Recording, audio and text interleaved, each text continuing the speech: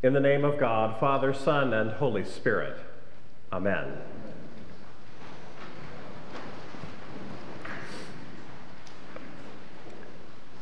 Good evening. My name is Poulson and I'm the Bishop of the Episcopal Diocese of Oklahoma. I want to extend a warm welcome to all of you tonight, whether you are a longtime member of this cathedral church or here for the first time or somewhere in between. I am so glad that we are here together at what is one of the most beautiful services of the year, as we, having finished the season of Advent, now celebrate Christmas. I love music. Advent is a season in particular in which I listen to a lot of music, in person, online, and in the car. I enjoy it, and I also find it useful in my spiritual preparation for Christmas. I listen to Advent carol services, hymns, and anthems, and then usually as Advent winds down, Handel's Messiah, and usually some more contemporary music too. This year, a particular contemporary song has been speaking to me these last few weeks. Sandra McCracken's All Is Well from 2019. It's a beautiful, tender song with a simple, almost childlike refrain. All is well. All is well. God with us, Emmanuel. Part of what keeps drawing me to this song is its echo of that famous line from Julian of Norwich, all shall be well, and all shall be well, and all manner of thing shall be well. 2023 is the 650th anniversary of the divine visions of Mother Julian that inspired her to write Revelations of Divine Love, the earliest known surviving work in English written by a woman.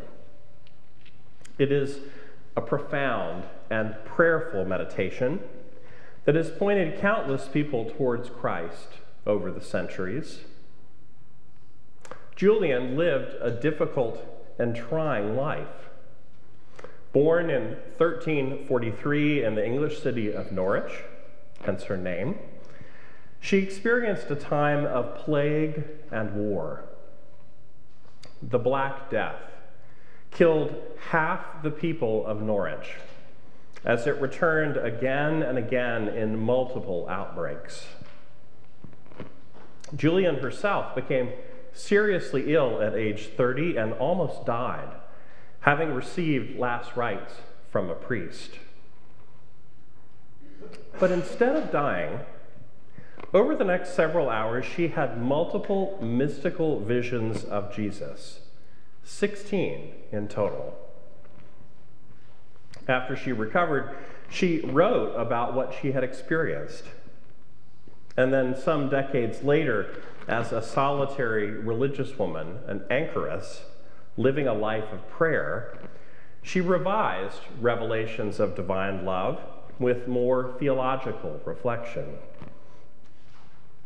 All shall be well, and all shall be well, and all manner of thing shall be well. This became her most famous saying from Revelations of Divine Love, especially after T.S. Eliot quoted it in his iconic 1942 poem, Little Gidding. All shall be well, and all shall be well, and all manner of thing shall be well. But let's face it, in our troubled times, to say that all is well, or even that all shall be well, invites incredulity and even scorn. So much is wrong in our world today. wars, disease, injustice, hatred, divisions, poverty. Our world hardly seems to have advanced much from the dangers and devastations of Mother Julian's time, 650 years ago. But as our Advent season now has ended and the 12 days of Christmas begin, we proclaim as people of faith that all shall be well. We say this not out of naivete or denial, but because we believe that God is with us, Emmanuel. And if God is with us, who or what can stand against us? God is with us in Christ Jesus, out of love to save us. As the Gospel of John says, God so loved the world that he gave his only Son, so that everyone who believes in him may not perish, but may have eternal life. Indeed, God did not send the Son into the world to condemn the world, but in order that the world might be saved through him. There is a temptation to sentimentality at Christmas time, but the comfort that we feel tonight is not just this beautiful cathedral, so splendidly decorated, the warm familiarity of the carols, and the glorious choir and instruments. Those things are important as visible signs. But the real comfort lies underneath, in the good news of the angels to the shepherds that first Christmas. Do not be afraid, for see, I am bringing you good news of great joy for all the people. To you is born this day in the city of David a Savior, who is the Messiah, the Lord. Because God was born for us and is with us in Jesus Christ, we have no need to fear.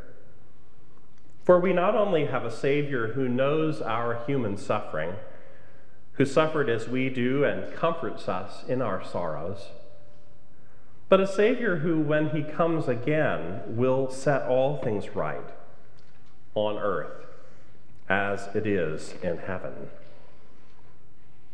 This is the promise this Prince of Peace brings. Not just a momentary quiet this silent night, a respite, a pause, but a coming kingdom of peace, of love, and of justice without end. Not a ceasefire only, but every sword made into plowshares to wage war no more. It's a bold proclamation, to be sure. Not only that God's Son came to us once in that lowly stable, but that he will come again. My friends in Christ, wherever our hearts are this Christmas Eve, whatever we may be experiencing in our lives, joy or pain, contentment or sorrow, may God give us grace tonight to believe. To believe not just that the Son of God was born in Bethlehem and laid in a manger, but to believe that all this happened so that all shall be well. A gracious God, giving the most generous of gifts, so that everything broken could be mended better than new. Not comfort only, every tear wiped away, but the eventual renewal of all things. Jesus Christ was born, lived, died, was raised, and ascended into heaven, that the world might be saved through him. Even sin and death have been vanquished by God's never-ending love. Good news, the best news. All shall be well, and all shall be well, and all manner of thing shall be well. Or, to return again where I started, to the lyrics of Sandra McCracken. Go to the fields, go to the mountains, sweep out the shadows, there's good news to tell. Be still, O sorrow, for joy has found us, grace to surround us, Emmanuel. All is well.